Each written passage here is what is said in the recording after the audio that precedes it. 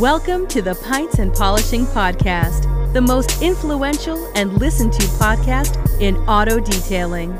Welcome to the community. Hi, welcome everybody to the Pints and Polishing Podcast. This is Nick. You can find me at HyperCleanNick on Instagram, or the best way to get in touch with us is to join the Hyper Clean Specialist group on Facebook. That group is growing little by little. It is really fun to interact in that Facebook group. That's basically where I spend any time talking about Hyper Clean. I share some work that's going around on the shop, different things that we're coming across. So that's a really great avenue to follow what we're doing and to ask questions and get involved.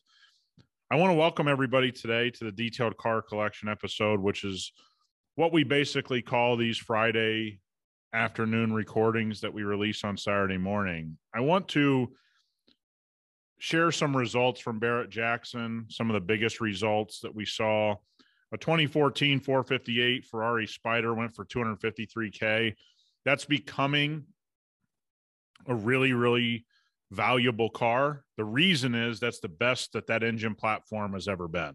The right aero, the right everything. Since then, 488, those types of cars, even though I love them, F8, those really haven't gotten any better than the 458. So that's going to continue to go up. So let's get to some of you DM me questions about why I'm saying the things I'm saying about muscle cars. Because Nick, Barrett-Jackson, we had such big numbers. Let's share it. A 69 Camaro, $275K.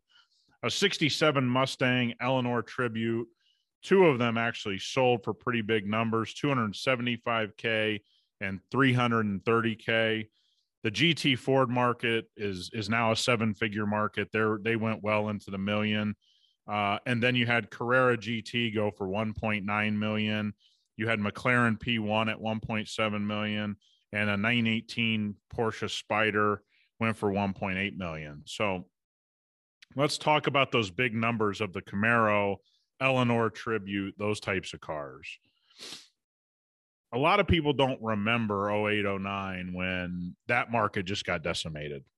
This is a market, the muscle car market is going to get hit harder than any other market moving forward. And the reason is pretty simple. I appreciate everybody reaching out, but let me walk you through. If you've ever been in a Camaro, and I know this one was a resto mod, it's not a $275,000 car.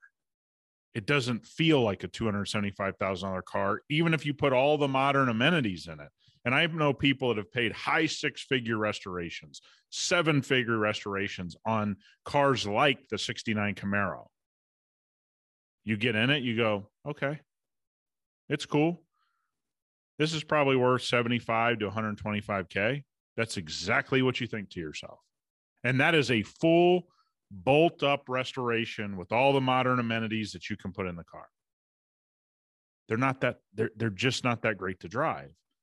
They are really special if that's what you grew up with. And this is what I keep trying to get across to people, especially in that are asking me about their collections. If that car is special to you and you have the money, go buy it. Who cares? There's plenty of people that just buy stuff because they want to buy it and they have the money to buy it. It's no big deal. But for those that are trying to predict the future markets, it's simple. The reason 1930s, 40s, and 50s cars don't do that well is because those people have passed away, right? You have some special cars from that time period that do big numbers, but very few of them are worth anything. And the reason is those cars were special to someone else. They're not special to my dad or your dad. For most young guys listening to this, that's not what's happening. So I want people to understand, I don't think it's because muscle cars are trash. They're not $300,000 experiences. What it really is because their age group is aging. They're getting into the late 50s or late 60s in that 10-year period. So within the next 5 to 7 years, you're going to have a lot of these guys pass away, want to liquidate, whatever. They're not going to drive their muscle car when they're 83 years old. That's not how this works. Now, they may get an extra 10-year run that the 30s, 40s, and 50s cars didn't get because we're living a little bit longer and all that kind of thing. But this is what happens. This is the natural evolution. And that's why you see cars like the P1 going for big. I mean, it's a special car. That's why you see Carrera GT. That's a 7-figure car now. Plain and simple. That's a 7-figure car for the rest of its life. The reason is, for those that don't know, with the Carrera GT, what makes it special, it's pretty much the last car where you didn't have ABS and all that kind of extra BS in the car, all the automatic shutoff, so to speak. It's pretty much a wide open race car, and that car is going to be 7 figures forever. Even if it drops,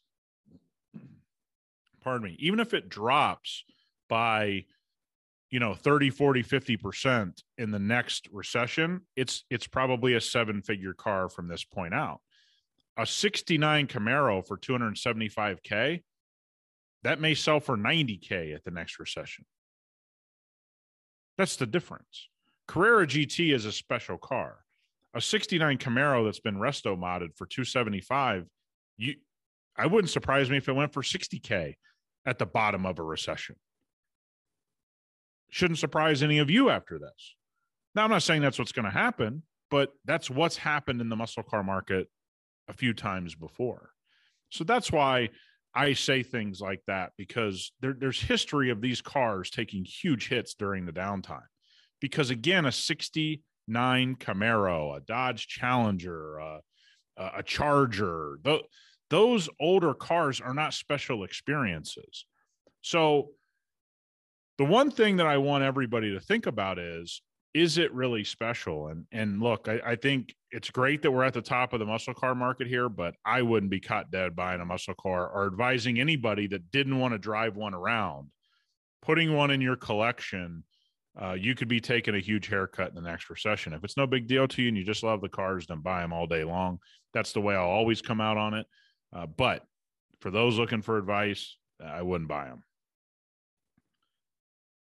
Now I want to talk a little detailing. There's a word that we have said probably the most of anyone in the industry, and it's called preservation. Preservation to me is something that we don't say enough in our industry. And the reason that I'm so passionate about preserving cars, and I don't care if it's a 2020 Tundra or if it's a 2013 Bentley GT, which I just shared a restoration that we did, a paint preservation and coating on that car here at the shop. That's in the HyperClean Facebook HyperClean specialist group. We just posted that today. The reason that I believe in preservation is it actually tells you something. So when I go on the internet, could be Instagram, could be Facebook, could be TikTok, could be a Facebook group where somebody sends me a post. It is so easy to spot people that have never worked on really expensive cars. And the reason that it's easy is because they compound and do 2-step polish, compound and polishing on everything they touch. They don't care. They're just going to cut it. They're going to hammer the paint down. I need to get it perfect. That's a huge sign that that person really has never worked on things that are going to be incredibly valuable. Now, somebody may say to me, hey, Nick, I've worked on a McLaren. Well, you probably haven't worked on a P1. You probably worked on a 570S, which, okay, yeah, they're $190,000, $200,000 off the lot. They're worth about $30,000 in about a month. It's not that valuable. Would I cut the hell out of a McLaren with a carbon fiber roof and cut it to the bone and then polish it to get it perfect? I wouldn't do that. Unless a car has been painted specifically to allow you to cut down the clear to a perfect finish. A lot of show cars are built that way. Massive amounts of mils of clear on top, allowing you to sand it to perfection. I don't really believe in that. And there's actually something going around I want a lot of people to hear me say, is that the easiest thing to do once you learn to cut paint is to cut paint, rotary wool, DA wool, whatever you want to use, cut it to the bone, polish out your marks, and leave a perfect finish. Easiest thing to do in detailing. To me, it takes the least amount of talent. A lot of people are going to disagree with what I just said. But I proved with a hardly used rotary and an old wool pad I shared on my stories a while ago where I cut down a Toyota Tundra hood because I knew it was going to head to repaint, cut it down and made it look perfect with the wool pad. I had to do light polishing and I had a perfect finish. But I risked everything. Now that was one that was already headed to the paint shop, whatever. There were some other things going on with that truck. But I look at people and I say the same thing all the time. Why are you a detailer? And working on collections has taught me one thing, that if I go in with the mind of preservation and protecting things that should last a lifetime, I really come out with better results. I come out with happier clients. And so one of the things I want to put out there today is this. If you aren't in the business of preserving and protecting paint as a detailer, what are you in the business of doing? If your answer is, I want to make cars look as good as I can, but for how long? The car's only going to look good for the next 24 months. And here's another way to look at it.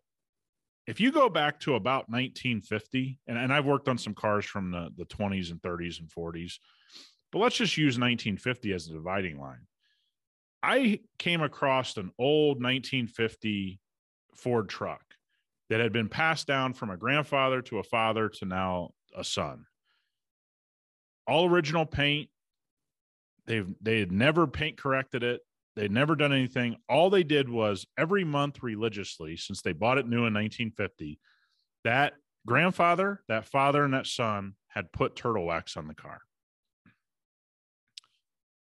So this was last year. At 71 years old, that paint was about as healthy as any paint that I had seen in 2021. Doesn't mean I agree. Could have used some other products. Let's not get into that. But 71 years in, this truck looks pristine, telling you that the paint system is supposed to last a lifetime. It's not supposed to be repainted unless you're in an accident. So the same can be said about modern paints. Folks, you're not supposed to bring cars to the point of, well, they'll have to repaint it after 15 years. That's not what the system's designed for. Go all the way back to 1950. The majority of well-designed paint systems are supposed to last longer than the engine. Now, how do we get them to last longer? Well, we preserve the paint by keeping it protected. Now, honestly, most of us detailers say, hey, it's going to need a polish from time to time. If it gets a scratch, we need to compound it. But let me stop you and let's think about this a little more logically.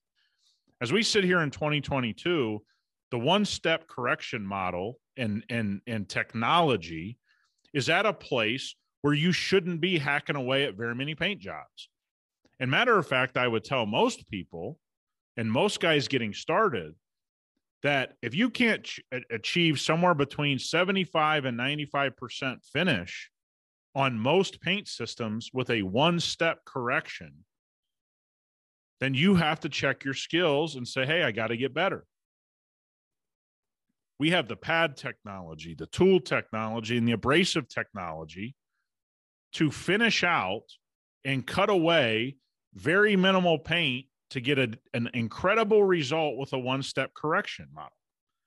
Was that available to me 24 years ago when I got my start? It wasn't. But I still never cooked a whole bunch of paint systems. It is what it is.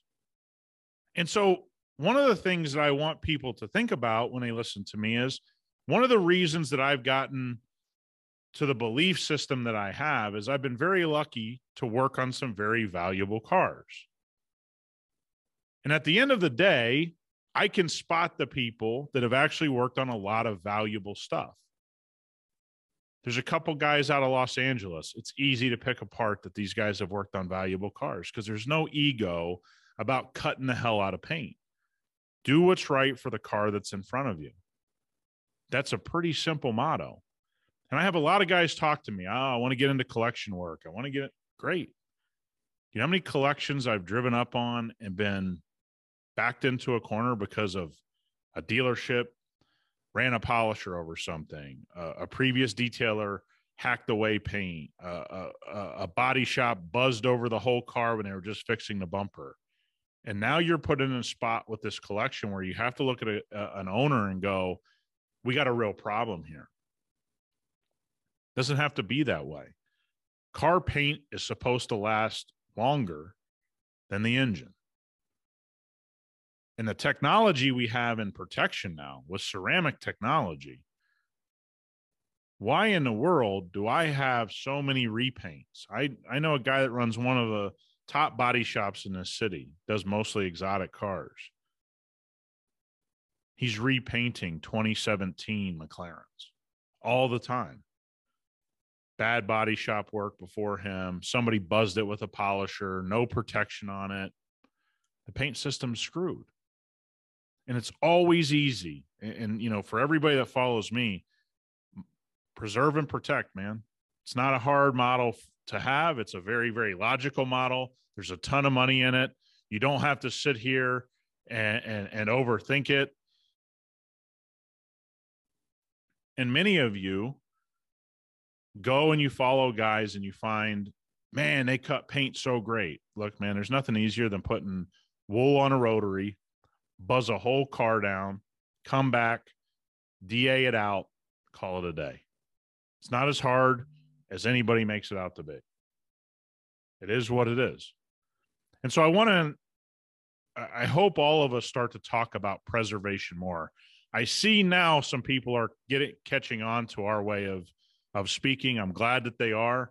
And I saw it pop up. You guys sent me a couple things, but the mode, if you want to get into collection work, the mode, if you want to work on really valuable cars, has got to be preserve and protect.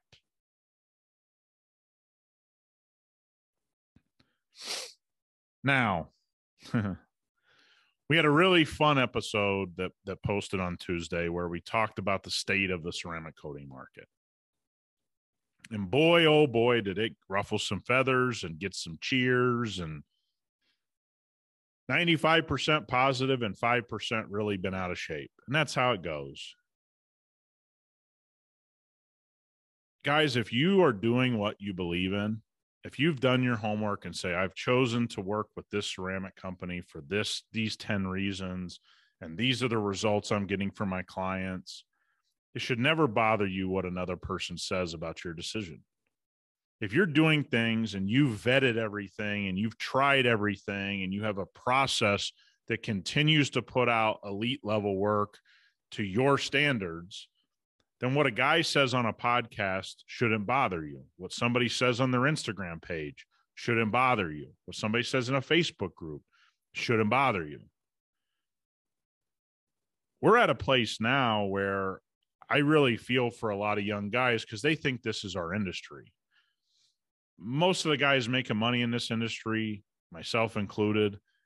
Look, man, since I've been on this podcast the last 2 years, a lot of people have made a lot of opinions about me, and 99.9% of them don't know me. They're going to have their opinion. They can think what they want to think. It's their right.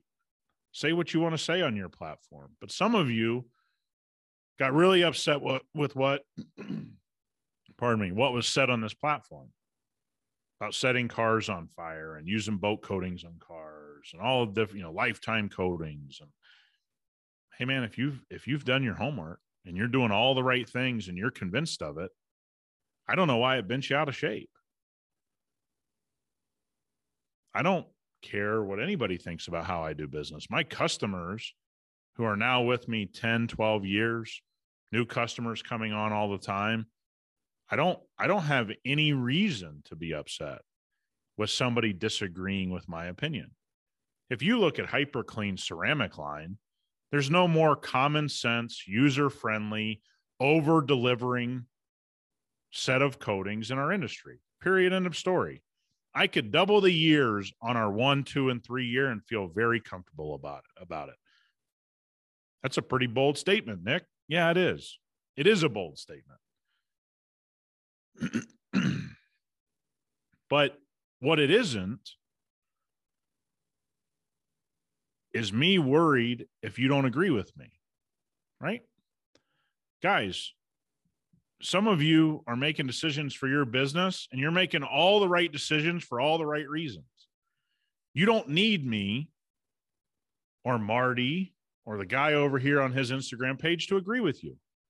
And matter of fact, it doesn't give you a leg up if we do. It makes it harder for you in the marketplace.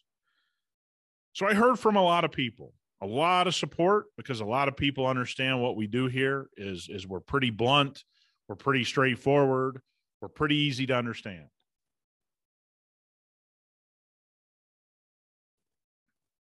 But there are some of you that are in a really, really, really, really big downward spiral when it comes to internet content. It bothers you. And I had people reach out, had conversations with different people, a lot of respectful conversations, mostly all respectful. Had people send me questions, had people want me to elaborate. And that's what I'm doing here. So I want everybody to do this little thought experiment with me, and hopefully let's finish this and you listen to me on the weekend or Monday morning. This is something that can help you.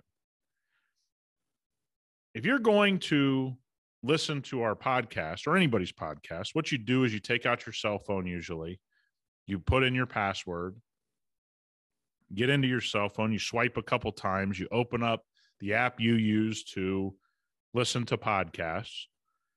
Then you either search or you're subscribed to our podcast and you press it.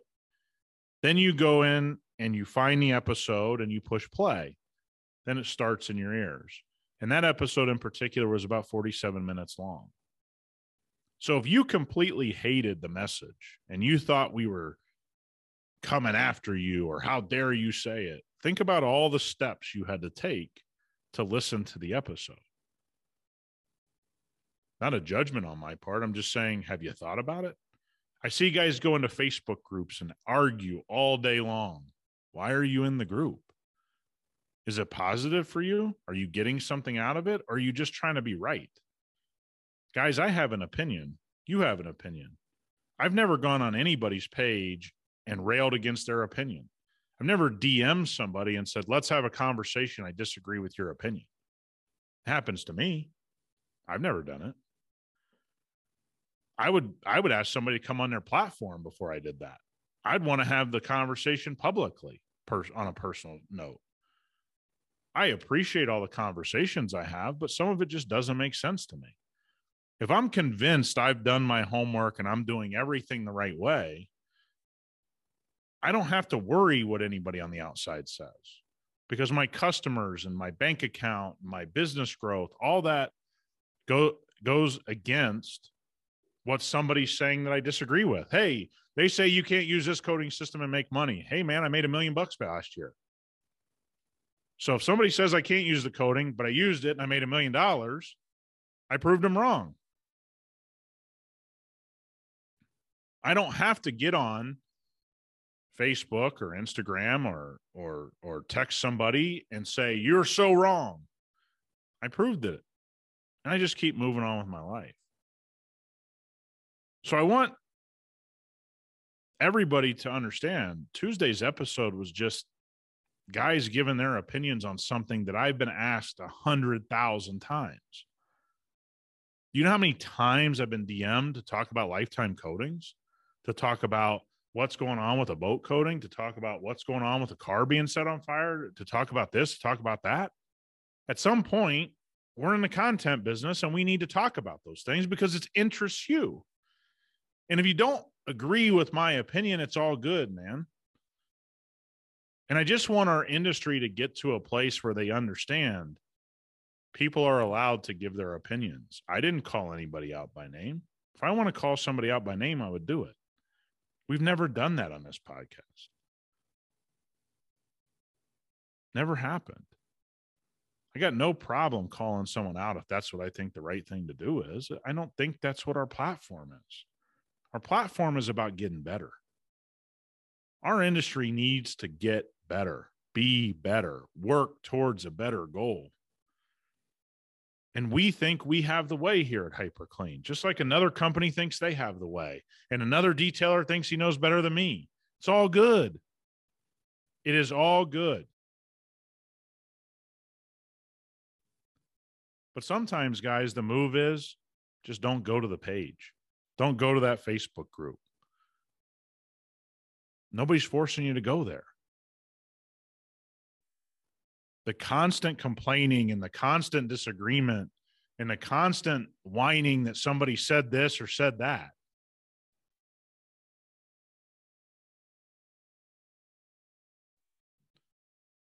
What does it get you? What does it get you in the end? That's the question that all of us have to ask. And I had a great bunch of conversations this past few days. And I want to thank everybody that reached out, especially the guys I had phone conversations with, and they said their piece and, hey, let's talk about it. But you know what most of those conversations devolve into? We talk like 5 seconds about the coding conversation, and the rest of it is, hey, what are you doing? How's this going? Hey, how do you see this? It turns into an overall business discussion. And I'll always appreciate that. I always appreciate people handling things in a professional manner. But if you're on Facebook and you're yelling into the abyss, man, let me tell you, just turn it off. All you're doing is hurting yourself. You're not hurting anybody else. Guys, if you disagree with me, it doesn't hurt me at all. You're entitled to your opinion. But I would implore a lot of people to, and myself included, is everything that you're doing on the internet great for you, your business, and your family, and what you're trying to accomplish? Because I think there's a lot of people chasing everyone that disagrees with them instead of just building their thing. And that's a dead end. So I want to end it there today, guys. I hope everybody enjoyed this episode. We'll come back next week with another episode of the Detailed Car Collection. I can't wait. Thanks, everybody, for listening. Talk to you soon.